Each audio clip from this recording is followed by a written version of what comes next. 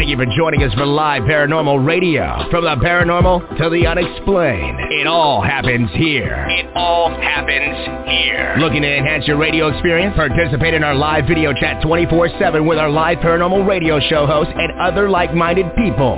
Live Paranormal.com, the only interactive social chat room supported by Full Interaction Media. Stop by now and join the fun.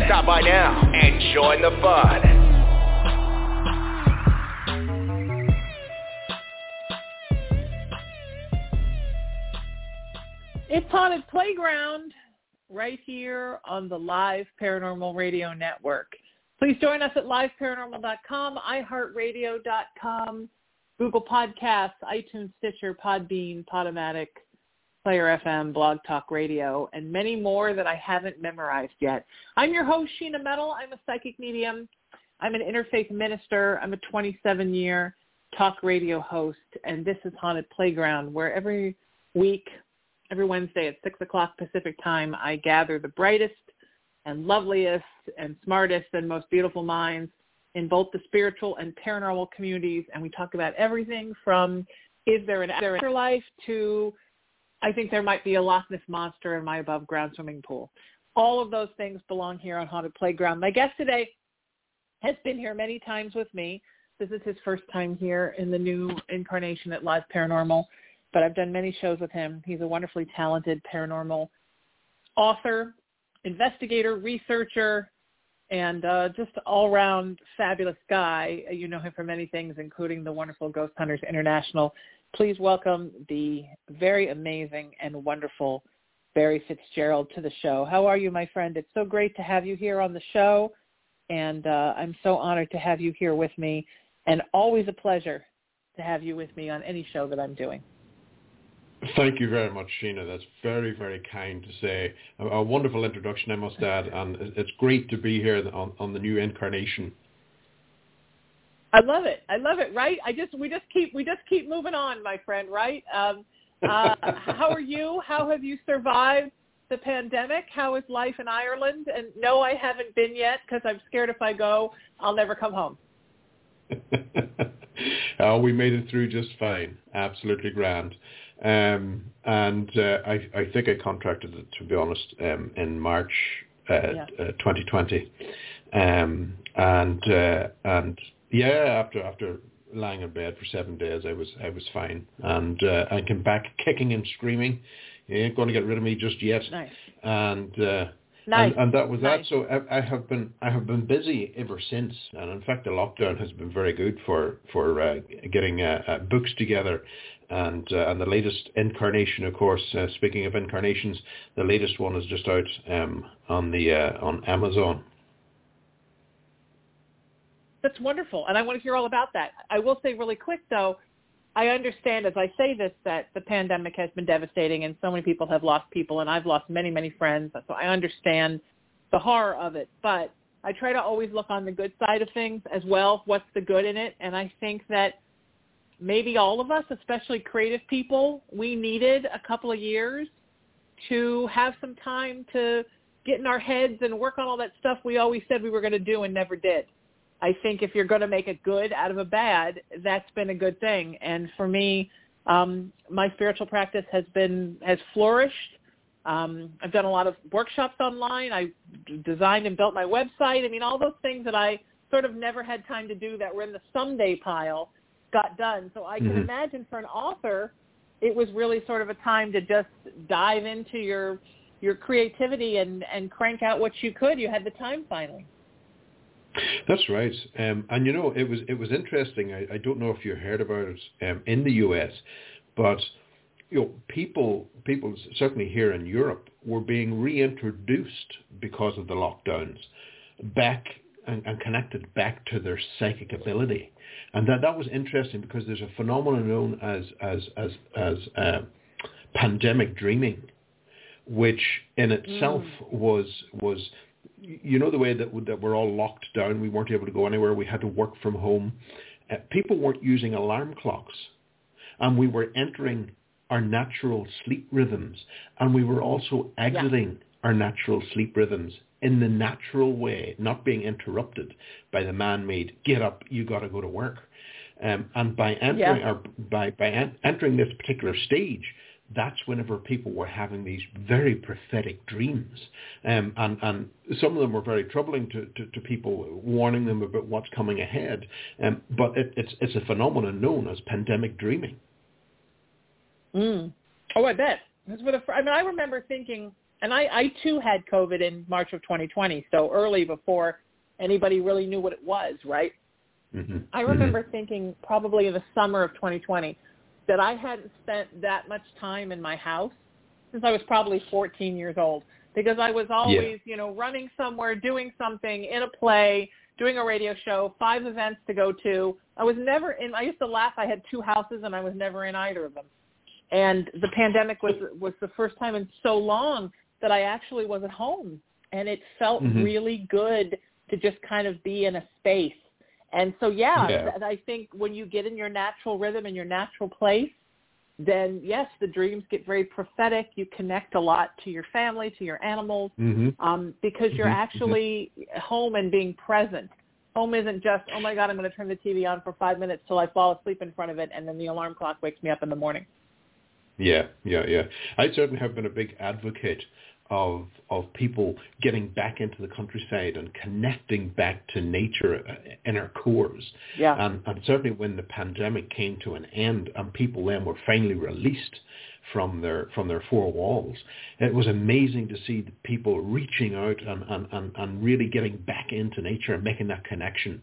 They were lost from it. And I think that in itself served its purpose well. Yeah, I came back to the beach where I grew up and just kind of never left. I was like, it used to be that my main residence was in the city, and then I inherited my mom's house at the beach where I grew up, and that was sort of my weekend place. Now it's switched, and I'm mostly here at the beach because I found the energy of the Pacific Ocean was something that I needed for healing, that maybe I wouldn't have taken that time had it not been for the pandemic, What is, because I've always worked for myself, so I've never really had that alarm clock screaming at me and telling me I had to go somewhere since college. Yes. My natural rhythm, I'm a night owl, so I like to be up till, 1, 2 o'clock in the morning and sleep until the late morning. What is your schedule like? What is your, because I find that people that are paranormal people, sometimes our schedules are more night driven. Oh, no, not mine. I'm like one of those little dolls that we used to get years ago. Whenever you start to lie down, the eyes close. So that's my natural sleep process. The moment I start lying down, that's it, I'm gone. And I find that for me in these later years, that definitely I would, around 10 o'clock, 10, half 10, that's me starting to drift off, unless there's something specific that I need to hold off for, like the any low-flying UFOs or anything like that. Right. Certainly from my perspective, at around 6:30, that's me awake. But we've got chickens here, you see, so I have to be up to let the chickens out. We've got a new pup, so I'm letting her out to go to the bathroom. Yeah. So that's me pretty much awake then from 6:30. Yeah, I have a new cat, a kitten, and he sleeps with me till noon, so we're fine. I just naturally have that sort of rhythm, and my best time of day is afternoon, early evening. That's my favorite time of day. Yes. And it's funny how I used to sort of be the outsider, and people would talk about, well, I work in the music business, and I work in radio. I did late night radio for many years, so of course I have to be on this schedule. But I've kind of just realized in the last maybe 5 or 6 years that this is just my natural schedule, and everybody has their schedule that's their good time, and it's completely okay to find that, to sleep whenever you want, get up whenever you want, as long as you try to get enough sleep every night. And I'm like you. The minute my eyes close, I'm done.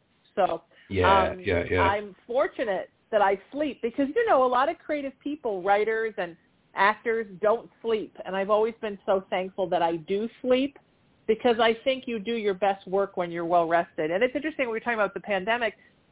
I find when I have to call somebody for customer service, and if you're calling somebody in the States, locally here, a lot of people now are at home. So you're talking to someone, Yes. you know, at Verizon or wherever and suddenly you hear a baby cry, you hear a dog bark, you hear a kid ask a question. I love it, and I think customer service is better because I think the people Yes. are happier because they're at home. Yes, you know? yes, I definitely see that. And for us here, like we're on the Atlantic coast of Ireland. So sure. Oh, nice. In the evening times, you've got beautiful, absolutely beautiful sunsets that dip into the ocean, but there's nothing like the sunrises. The sunrises are absolutely majestic, and that's something, you know, whenever I'm getting up at 6:30 and things like that, it's absolutely wonderful.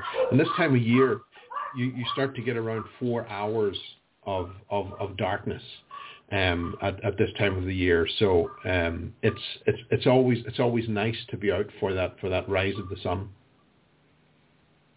Oh, that's wonderful. Yeah. Isn't that an interesting thing that the sunrises are more beautiful on the East Coast and the sunsets are more beautiful on the Pacific? Atlantic for the sunrises, yes. Pacific for the sunsets. Because I grew up on the Atlantic Ocean in New England. So I remember that. And they're two very different oceans. You talk about the energy of everything, right? Growing up on the Atlantic, and then when I was 13, we moved here, and I grew up on the Pacific. My dad was a design engineer, but his hobby was building wooden boats. So we always had to live on the ocean, and which was fortunate for me. And yes. The Pacific has such a different energy than the Atlantic. The Atlantic, she's a little angrier. She's a little more tumultuous. The Pacific's a little more chill. She can be. Unless you get to the South Pacific, then the Pacific gets a little crazy too. But very fortunate for you to be on the water. And do you find that helps to stimulate your creativity as a writer? Well, I'm 5 minutes from the ocean and 5 minutes from the mountains, and those combinations I find are remarkable. Yeah. The energies here are exceptionally stimulating for that artistic mind and artistic spirit. It really, really enhances that. And and as I say, it's been great for the writing. You know, I've got the new release out, and I have a new one coming on the back of that, The Fruit of the Gods, which is absolutely phenomenal. Every day I'm waking up to something new. That's wonderful. That's so beautiful. It's an interesting thing, the mountains and the ocean, right? Los Angeles is the same way. Los Angeles sits on the ocean, surrounded by mountains that are surrounded by desert. So you really have like kind of all three of those energies. And it's such a magic, creative thing because you have the water, the desert, and the mountains that all carry their own spirituality. So what is the new book about, the one that's just dropped? The Deceptions of Gods and Men, Sheena, is an examination on what's behind the veil. What is it that's communicating with us, and how is it communicating? And what it looks at the masks in which they utilize to communicate with us, which in itself helps hide their agenda, I suppose, behind the void. And this is about exposing that and bringing this forward and seeing the common factors between a huge amount of the fringe research fields and how they're all connected. We get lost in this aspect of the mask in which it appears in. But for us, what we ended up doing was stripping the masks away. And instead of tracking the mask, which got us nowhere, we tracked the phenomena in which they interacted with us. And that led us all the way back to Babylon. And that has been a phenomenal amount of research that went into this, but staggering to see that possibly what we are looking at is the same thing. That's amazing. So when you talk about how we're communicated with, are you talking about like source energy, like God energy? Are you talking about like extraterrestrial energy? I mean, what do you think is behind the veil? All of that? I mean, all of that plus interdimensionals, like everything? Well, here's an interesting thing. I'll give you just a small sample of phenomena in which it's a common factor phenomena. You've got within ufology, you have this phenomenon of missing time. When people have this experience with UFOs, they end up with this missing time. You have the mischievous nature of the entities that are riding on the craft. You have abduction, you have mutilation, and animal mutilation, of course, as well. You have this conscious connection, this need to reach us on another level. You also have a high level of deception, which is, now that is just a small sample of these connecting factors. Now, if I took those, then neatly insert into earth spirit phenomena, fairies and the likes. Now, if I take that and I can move that across again in the same block and neatly insert them into what we would know within the Middle East as jinn, and then we move that across again, we can slip that into the old gods. So we're seeing this common factor. Now, within the role of the law courts, for instance, you have, it's the same type of process whenever we consider the similar fact principle. And that particular principle is used within courts to arrive at convictions. The proof is there that they're all the same. It's just the outer mask in which they appear that we interpret it differently. And by doing that, it has served to pigeonhole the phenomena into the various different research groups in which we locked it away, and we didn't want to cross-contaminate that particular perspective that we had, but we should have been cross-pollinating to see that, wait a minute, this is possibly the same thing. Yeah. For me, it all falls under the veil of universe, right? That everything has its own place, much like everything has its own place in the world, right? There are things here that are different, but we're all creatures of the earth, and we all function together, and we all live together. We all have our purpose. I think it's the same thing with, right. Creatures I think of the earth, the universal, speak for yourself. Well, we're here having a human experience. We're stuck here for a little while having a human experience. But I think the same thing. I think you're right. People say to me a lot, like, what's the difference between extraterrestrial and angelic? And I'm like, well, what do you think the difference is? What do you need the difference to be? I have a friend once said a brilliant thing to me, Barry. Said, human beings will tell you they don't believe in labels, and then they'll tell you every box they belong in. And I think that's true. We as people, we like to label things.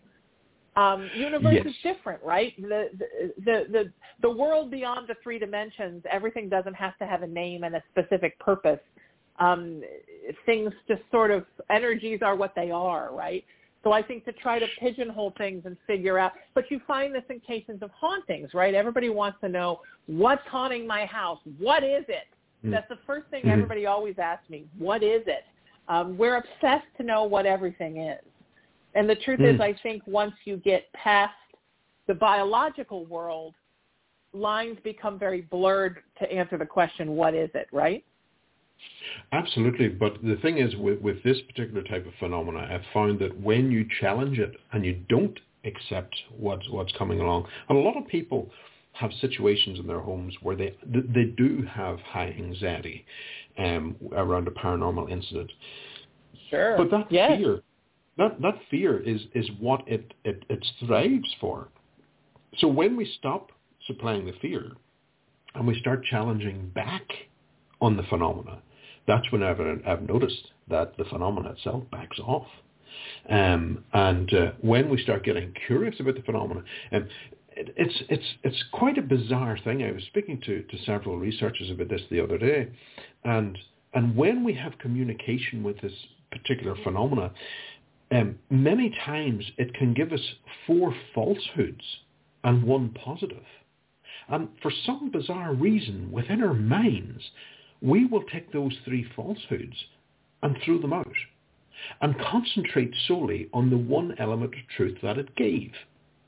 Now, we should not be doing that. We should be challenging this phenomena. Well, wait a minute, you've lied to me before. Why should I accept your truth now? Because you just do not know the information. You can't rely on the information that's coming forward because it serves a purpose for the phenomena in which it creates this hook and bait symptom. And once we get hooked, that's it. The phenomena then has that open door to access the world around us. and that can be problematic, deeply problematic. But this. It really is something that I urge the readers, and the book, I think, really presents this forward. I don't want people to stop trying to reach for the truth, for their to understand the universe around them. What I'm asking is for caution when dealing with the phenomena. Understand the phenomena, and do not accept the first thing that comes along. Challenge it. Right. And I love what you say about not engaging. I think that we, if whatever the phenomena is, especially if it's something that's more negative in nature, screaming and yelling at it and aggravating it, it makes it worse. It's like a negative human being, right? If you pay attention to a narcissistic person, they will keep coming at you. The only way to really get them to go away is to starve them out. And I find it's the same way with negative energy. That's something that very fascinates me, something that I've been researching a lot, is the similarities between negativity in human beings and negativity in disembodied beings. And it seems to be pretty much the same. You deal with negativity in the same way. You starve it out. Because if you engage, it continues to come. So people, and I grew up in a very, very haunted house. I know we've talked about this, and my mom being a tough Irishman from New York, her way of dealing with it was to scream at the thing. You GD ghost, and it just got worse. Yes. And I think it was because she was constantly engaging it. And not only that, Barry, but she got the worst of it. She was the one that got hit with the dishwasher door. She was the one that the crutch flew across the room and opened her incision. Like, she got it the worst. She got shoved into the fireplace and broke her back, because she was the one yelling at it and challenging it, and it was showing her how tough it was.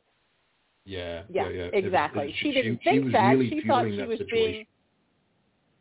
Yes, she thought she was being a protective mama, and she was, going to scare it away because that's how it works with people. But it's not how it worked in this situation. So the best thing you can do is to act like it's not happening. Let it get bored and go somewhere else.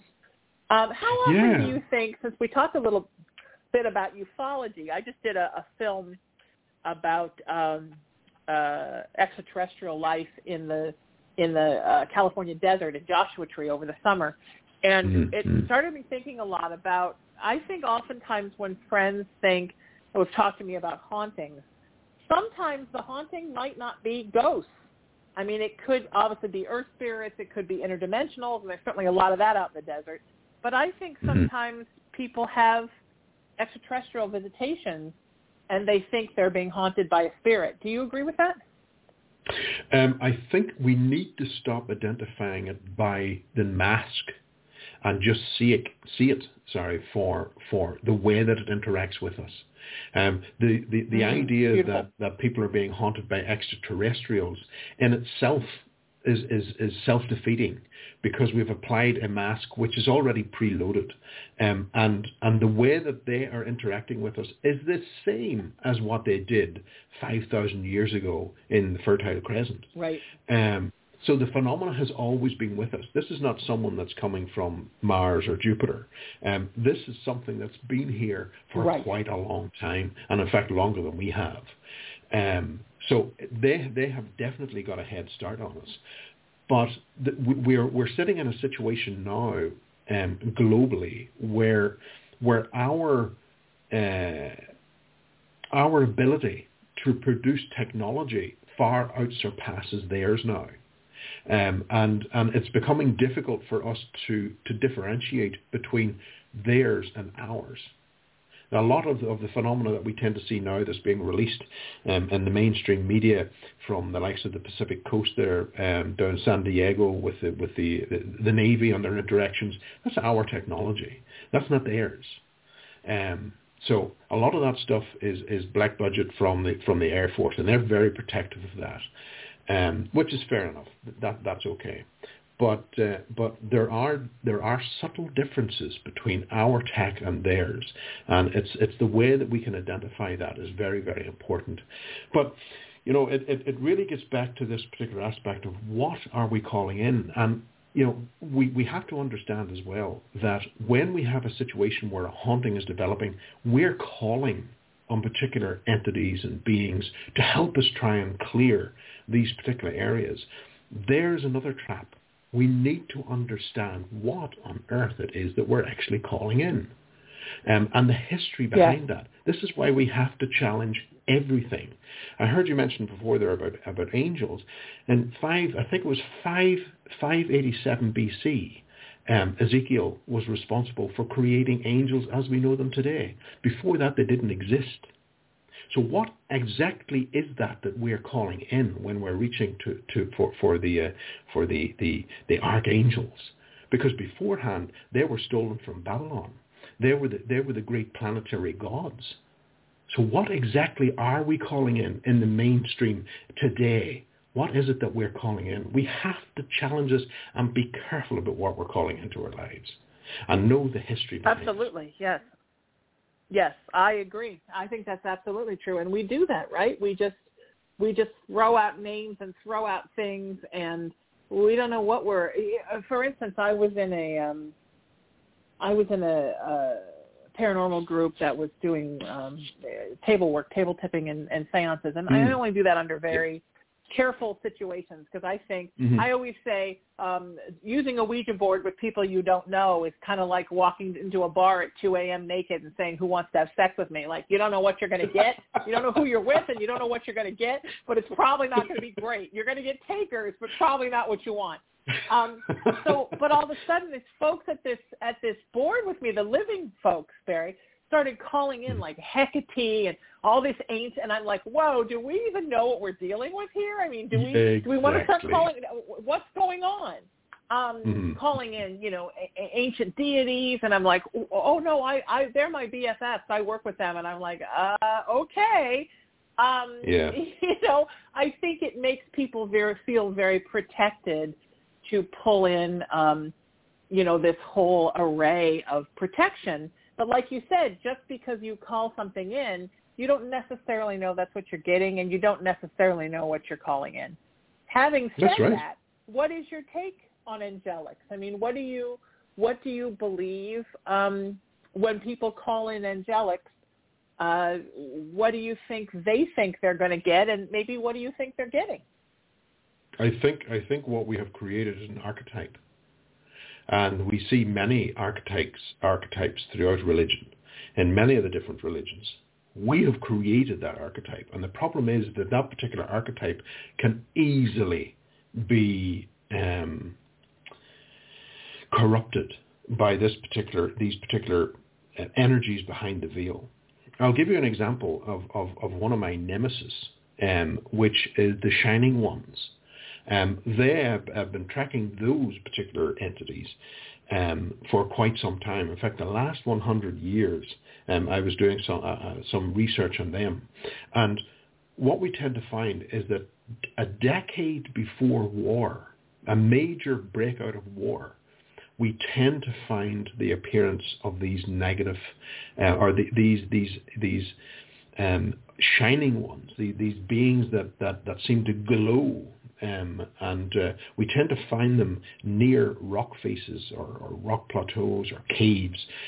They'll make their appearance. Lourdes is a perfect example in Europe when St. Bernadette had this encounter of this being that suddenly appeared and produced. In fact, she appeared just after this very unusual sound erupted within the environment. Same thing happens within ufology. You've got we call them the Nordics, we call them various different names, but it's the same phenomena in which they come forward. And these things, a decade before war, started making their appearance at these particular locations within negative magnetic anomalies. So predominantly we tend to see them appear there. But you see, to understand St. Bernadette's encounter, those particular encounters became the nature of that particular phenomena appears within the first 20 seconds. After that, we have the potential of being overridden. Our responses can be overridden from their impulses. So when this shining being appeared in Lourdes, St. Bernadette at the very beginning referred to it as that thing. Now, when the church came along, everything was smoothed off and she became known as Our Lady. When St. Bernadette saw that thing, she did not identify it as Our Lady. It was that thing. And that in itself, the first 20 seconds speaks volumes about this particular phenomena. And we find the same, of course, across in Eastern Europe and all over the world. We tend to find the same phenomena. Within the first 20 seconds, our bodies are sending us signals, and we need to understand those, because shortly after that, then we can be pushed into a theta-brain rhythm, which in itself is self-defeating, because that's the type of rhythm that we tend to go into for deep meditation. It's also a place where hypnotic suggestion can be applied, and false memory. So these things know how to steer us, but we have got a narrow window of 20 seconds when these things come through and when they start to manipulate us, and how we can get our strength back from that particular incident. Interesting. Yeah. So what is it that you think they are before the mask is put on? Before it suddenly becomes the quivering Virgin Mary just bringing benevolence to the world, what do you think that oftentimes we're dealing with? The worst of humanity. That's what I think they are. That's what I think they originate from, is the worst of humanity. And that's the purpose behind the deception. They need to get back to here and use us as an anchor to stay here. And that deception is imperative, because unless we accept them and we worship them, they have to return to where they came from. And this then makes us look at this trinity of what we have around us every day. We have within us this soul, spirit, body, and that in itself we have to identify and relate to and understand that the soul's job is to defend the body as long as possible for the spirit to engage, to experience. And all psychic phenomena is a signature. All psychic phenomena is a signature of the soul. Now, today, in today's society, we find that terminology, soul and spirit, is interchangeable. But that should never have been the case. The soul is a very, very different entity altogether compared to the soul, or the spirit, and it rides inside this meat sack. And the soul's job is to keep that meat sack alive as long as possible. And what we're dealing with now, we are not communicating with spirit. The spirit goes at death. It's gone. It goes to where it needs to return to. And I won't get into where it's going, but the soul's job, the soul, it will release from the body hours, days and weeks. It can finally release from the body. And with that, it takes back the knowledge of what it had picked up from here. But that in itself, yes, that is essential for us to move forward with the soul and to have that perfect balance. The balance is absolutely essential. But the soul itself also works in our lower wants, needs, wishes. It strives in there, and it's those places that tends to hide our worst parts. And when we're communicating with these things through Ouija board, through UFOs, through earth spirits, this is that aspect of the soul returning and is trying to link to us. And that in itself, unless we identify that and strip all the masks away and recognize that we're dealing with the worst of humanity, but that in itself is not necessarily, it's not completely bad.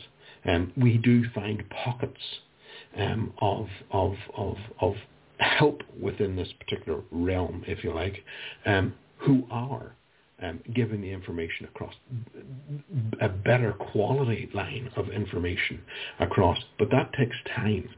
That particular arrangement takes a long time to establish because there's a certain amount of trust that has to be gained from this, not only from us but also from them.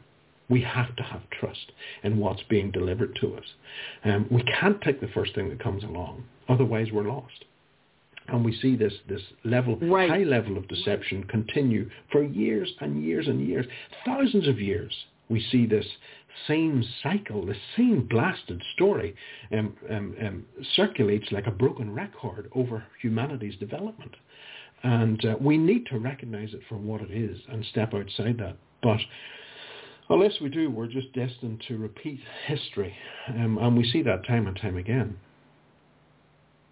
So let me just make sure that I'm following you, because I want to make sure that we're on the same page. I don't want to speak out of turn. When you're talking about the worst of humanity, so you're talking about the worst of humanity that is no longer in a human body, right? No longer biological. That's correct. Yes. Uh-huh. A negative correct. energy that was at one point human.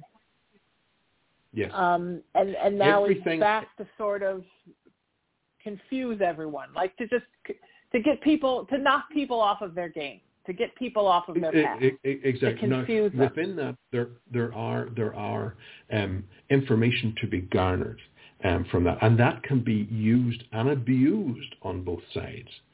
So to get ahead, for instance, within society, you can have particular processes, seances, or whatever particular type of process you wish, to esoteric practice you wish to call on. You can have communication with these things, and information will be passed through, which in itself will serve them more so than you. This handing over, if you like, to them, they will supply the information that's needed for you to get ahead within this life. And many of that particular process we can see within the ancient aspects of humanity, especially when we're dealing with these particular things. Back in the Greek times, you went to a particular rock face or a cave, for instance, the Oracle of Delphi. You went there, and your kings and your priests went there, and you ended up communing with these particular beings. Now, back in the ancient Greek, they were known as the Word. They give guidelines on how we should be ruled. And that's something important that we need to understand, because during those particular processes, these particular beings, they were giving over information on society, on warcraft, and all of that. Now, when we move forward, we actually have physical proof that, for instance, the Douglas Aeronautical Company in the United States back in 1968 were using a Ouija board to contact aliens. First of all, what the hell are you doing using a Ouija board to contact aliens? Does the alarm bells not go off there? Start off straight away to say, wait a minute, this is not what it seems. They were using a Ouija board to contact these aliens to try and get information on advanced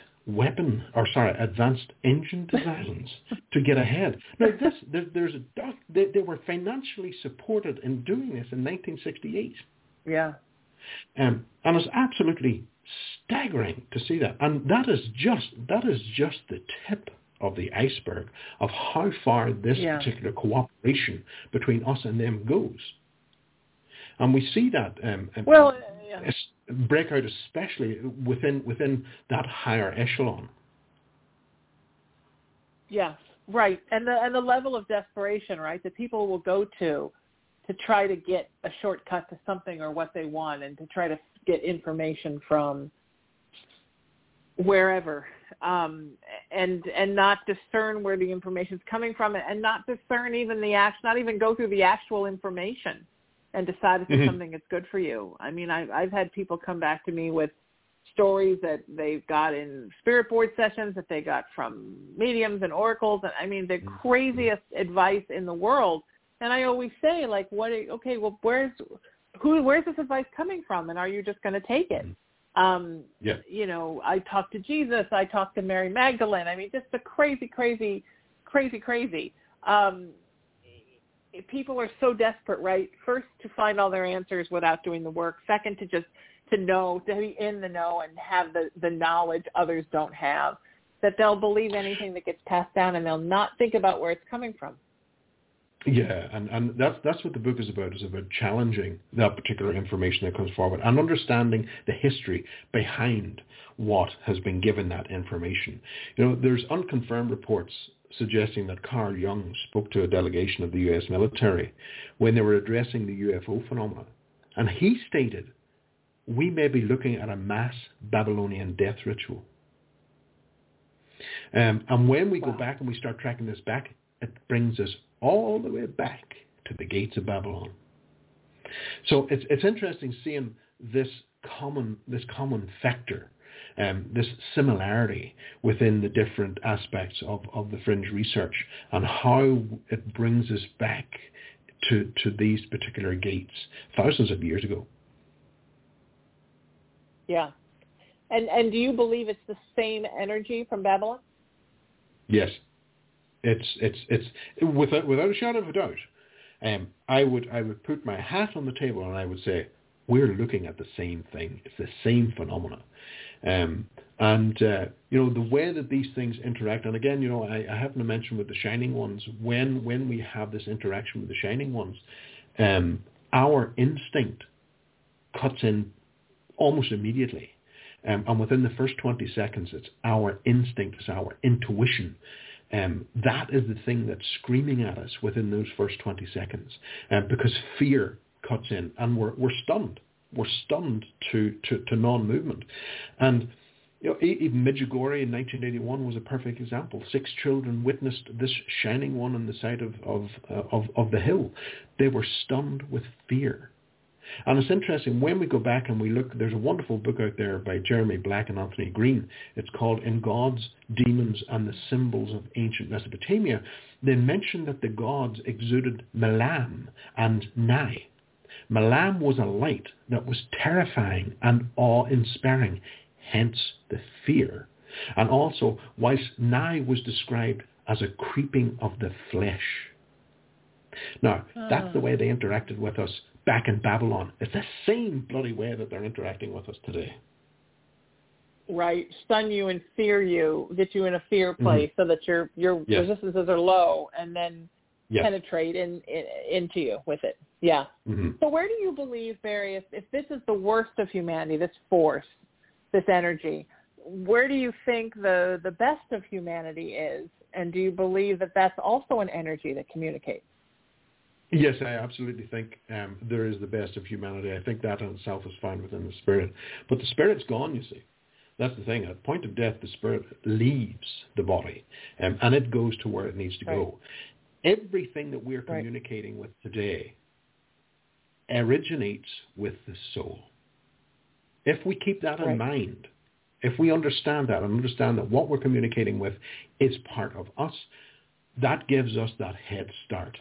It gives us that heave up to the table to say, okay, now I know what you are. Let's move from there. Yeah, right. You know, it's interesting that you're saying this because I've talked for a long time in my work when I do workshops and speak and whatnot about how I believe what you refer to as the best of humanity and what you refer to as the worst of humanity do not necessarily go to the same place after the souls have left the body.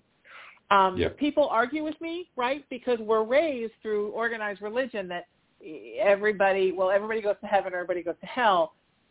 Or in the New Age thinking, right, everyone goes to heaven and then you just sort of get wrapped on the knuckles if you did something bad like, you know, rape a child or kill a kitten. It's like, well, bad you, but welcome, here are the cherubs.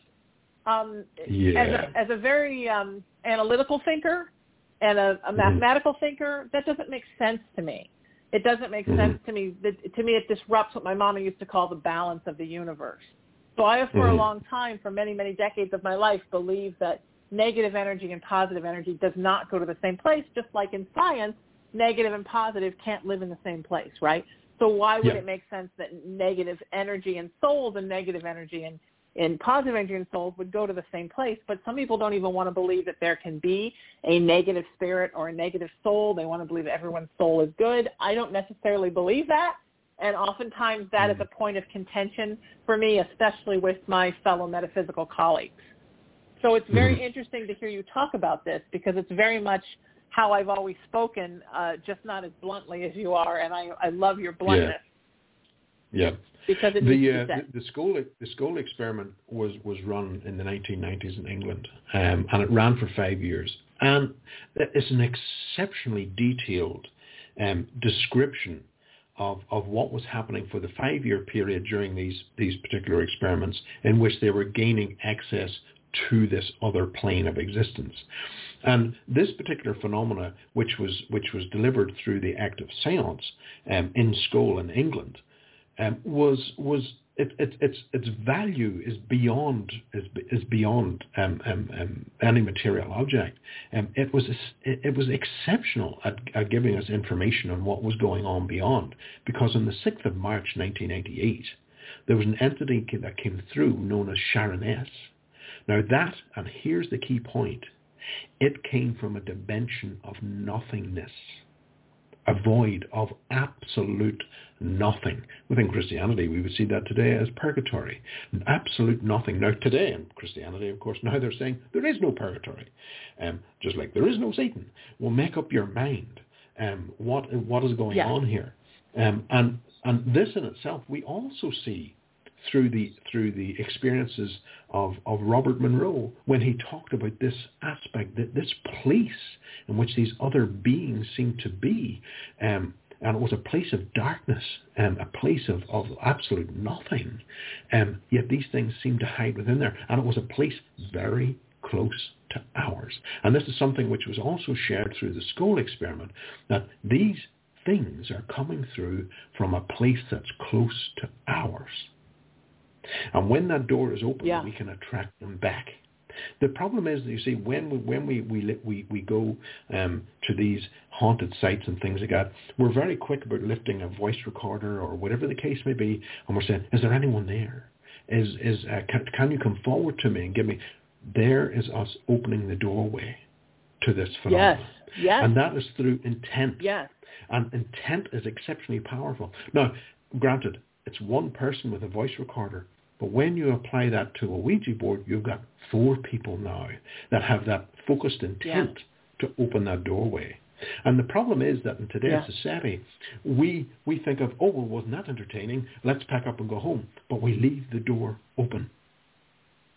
And we may not have something that comes through that particular moment, but 2 hours down the line, or 2 days, or 2 months down the line, there's nothing to say that something can come through then.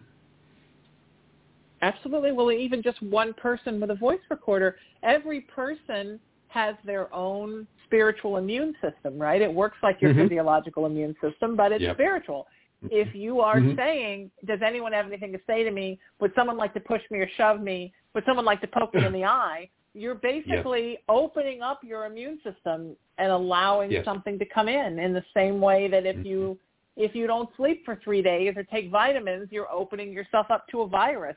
This way you're opening yourself up to a spiritual virus, right? You're opening yourself up to any energy that wants to come in, because you're basically, it's the 2 a.m. in the bar naked analogy again, right? You're saying, here I am, who wants something? And then you're right, then you never close the door, and you're just wandering around with this hole, and then you wonder why 3 weeks later you start getting visitations and they're unpleasant. That's exactly right. And sometimes those particular visitations can be exceptionally subtle. And this is something we also should look at in this aspect of when things do come through and they try and make that attachment to us. They become our attachment. This shadow that follows us. The actions of that can be exceptionally subtle, and we get used to that subtlety. And over the course of time, that subtlety can become a symbiotic relationship. And that is exceptionally powerful, because that is exceptionally difficult to break. If someone comes along and says, well, I've got a house that's haunted and I need it cleared, you'll go in and you'll do the clearing. But if there's a symbiotic relationship, if any time has been allowed to develop over this, symbiotic relationship can develop. And it doesn't matter how many times we go in to clear it, that symbiotic relationship has never been detached, and it will come back. Absolutely. You don't know how many times when I do cleanses on clients, they're like, well, how come it's still here? It's like, well, do you hear the way you talk about it? It's all you talk about. You're constantly engaging it. You're constantly talking to it and telling it, I don't like you. Stay away from me. You're feeding it and feeding it. No wonder it thinks it's having a relationship with you. It thinks you're just having a lover's quarrel because of the way you act. You have to literally let it go. Get it out of your consciousness, get it out of your unconsciousness, and cut it off. But I think in a way, it is like a bad relationship with a person, right? You get stuck in it, and you don't know how to get rid of it. It can become very addictive. Yeah, you like the attention from it, even if it's negative attention, in the same way it likes the attention from you, even if it's negative attention. Yes, exactly right. Yeah, absolutely. You have one of the things I love the most about you, Barry, is you have a wonderful way of making spiritual things outside of the box, very pragmatic and very easily understood and very black and white. And you make the gray black and white because it really is when you think about it, right? The universe is very pragmatic. It's very brass tacks. It's oftentimes spirit universe mirrors our behaviors. We think that it's so like it's all out of our control. I mean, and yes, some of it is, but some of it isn't. And there are things that we can do to be happier and healthier. Yeah, a huge majority of this, we can do something about it. And we can take charge. The moment that it suspects that we know what it is, you can be sure it flies off the rail. It's gone. It does not want to be discovered. Yeah. And this is what I see time and time again. When we're given the information, accept the information, take it, and mull over that particular information. Look for holes within that. And when you find the holes and you end up with another meeting with this particular thing, then start pushing the holes. Start dabbling into the holes. Well, why did you say this? And I can tell you 10 times out of 10, they will hightail it out of there. Yeah. Mm-hmm. Well, the same thing with a negative person, right? They don't want to be pulled out from under their rock into the sunlight. As soon as they figure out that you know their game, they'll disappear. Now that you're saying, don't we see the same with a negative person? Where are we back to now? The worst of humanity. It's part of us. Absolutely. Yeah, it's and I notice that because I work in the narcissist recovery world as well, counseling folks. A lot of my practice is people who are being devoured in some way by a narcissistic person. And I started thinking about the similarities between that home I grew up in and what it's like to deal with a narcissist. And I'm like, it's almost exactly the same, except one has a body and one does not. But it's the way that they react and bully you and manipulate you and gaslight you. It's very much the same kind of thing. And I think for some folks, if they think about it like that, it's easier for them to think about than to think it's this all-knowing, super intelligent, way past anything we could deal with. Oh my God, I'm a victim and I can't do anything about it. The truth is you can get negative energy out of your life, just like you can get a negative person full of negative energy out of your life. You just have to steel up and do it and not back down. Because you're being bullied. I mean, a lot of times people in haunted houses are just flat out being bullied. Yeah. And the key thing to remember with this phenomena, he who owns the body wins. That's the ultimate goal. They need the anchor. They need the body. So if you don't have that and you cut your cords, a well-balanced system is exceptionally frightening to them when they come through, because we're very, very powerful. You're right. We have that power there. But society keeps hitting us on the head with this paddle. You're no good. You can't do this. You're worthless. Blah, blah, blah, blah, blah. Every time we turn on a TV, my God, we're being beaten with the same paddle. But we are very, very powerful individuals. And that in itself it goes without saying. And we can see that time and time again. We need to take back our power. And this is right across the board. Even in today's society, we need to take back our power and strive forward as a better human race. And I've maybe gone too far there. I'm going to stop there. No, I agree. I think that's brilliant. You were wonderful, my friend, and I adore you. Where can people find you online? And let's do this again because I feel like we have like 6 more hours of this to talk about. Absolutely. People can find me on Facebook under my name, and they can also find me at my website, charmstealer.com. And if they would like to avail themselves of a copy of the book, it's available on Amazon, on hardback, softback, audiobook, which is fantastic, and also ebook. Did you do the audiobook yourself? I wanted to, but Amazon wouldn't let me. But the guy that delivers the audiobook is remarkable. It's fantastic. I've been listening to it in the car as I drive, and I'm thinking, I get lost in what he's saying, and think, wow, that's wonderful. That's really fantastic. Good. Completely forgetting that I was the guy that wrote it. It's comical the way it all happened. I love that. That's fantastic. You are wonderful, my friend. Thank you so much for being here, and let's do this again. Thank you very much. Take care. Bye. Take care, sweetheart. The wonderful Barry Fitzgerald, everybody. Such a joy always to have him here. If you missed those links, my website, SheenaMetalSpiritual.com, or find me on social media everywhere at Sheena Metal. And, of course, I'm here every Tuesday and every Wednesday doing my first Raising the Vibration and then Haunted Playground show. This one on Wednesday, that one on Tuesday, 6 o'clock Pacific time for both. And Tuesday, Wednesday, Friday, I'm on Live Paranormal's video channel, Facebook.com/TheLiveParanormal, doing some free psychic readings and spiritual advice. I love you all. This is exciting to be here always, and I will see you next week, Wednesday at 6 o'clock Pacific time, right here on the Live Paranormal Radio Network, iHeartRadio, and all of our affiliates. I'm Sheena Metal. This is Haunted Playground. And until I see you next time, seek peace, live in love, lead with kindness, embrace unity. Always raise your vibration. Take care of yourselves and know that you are loved.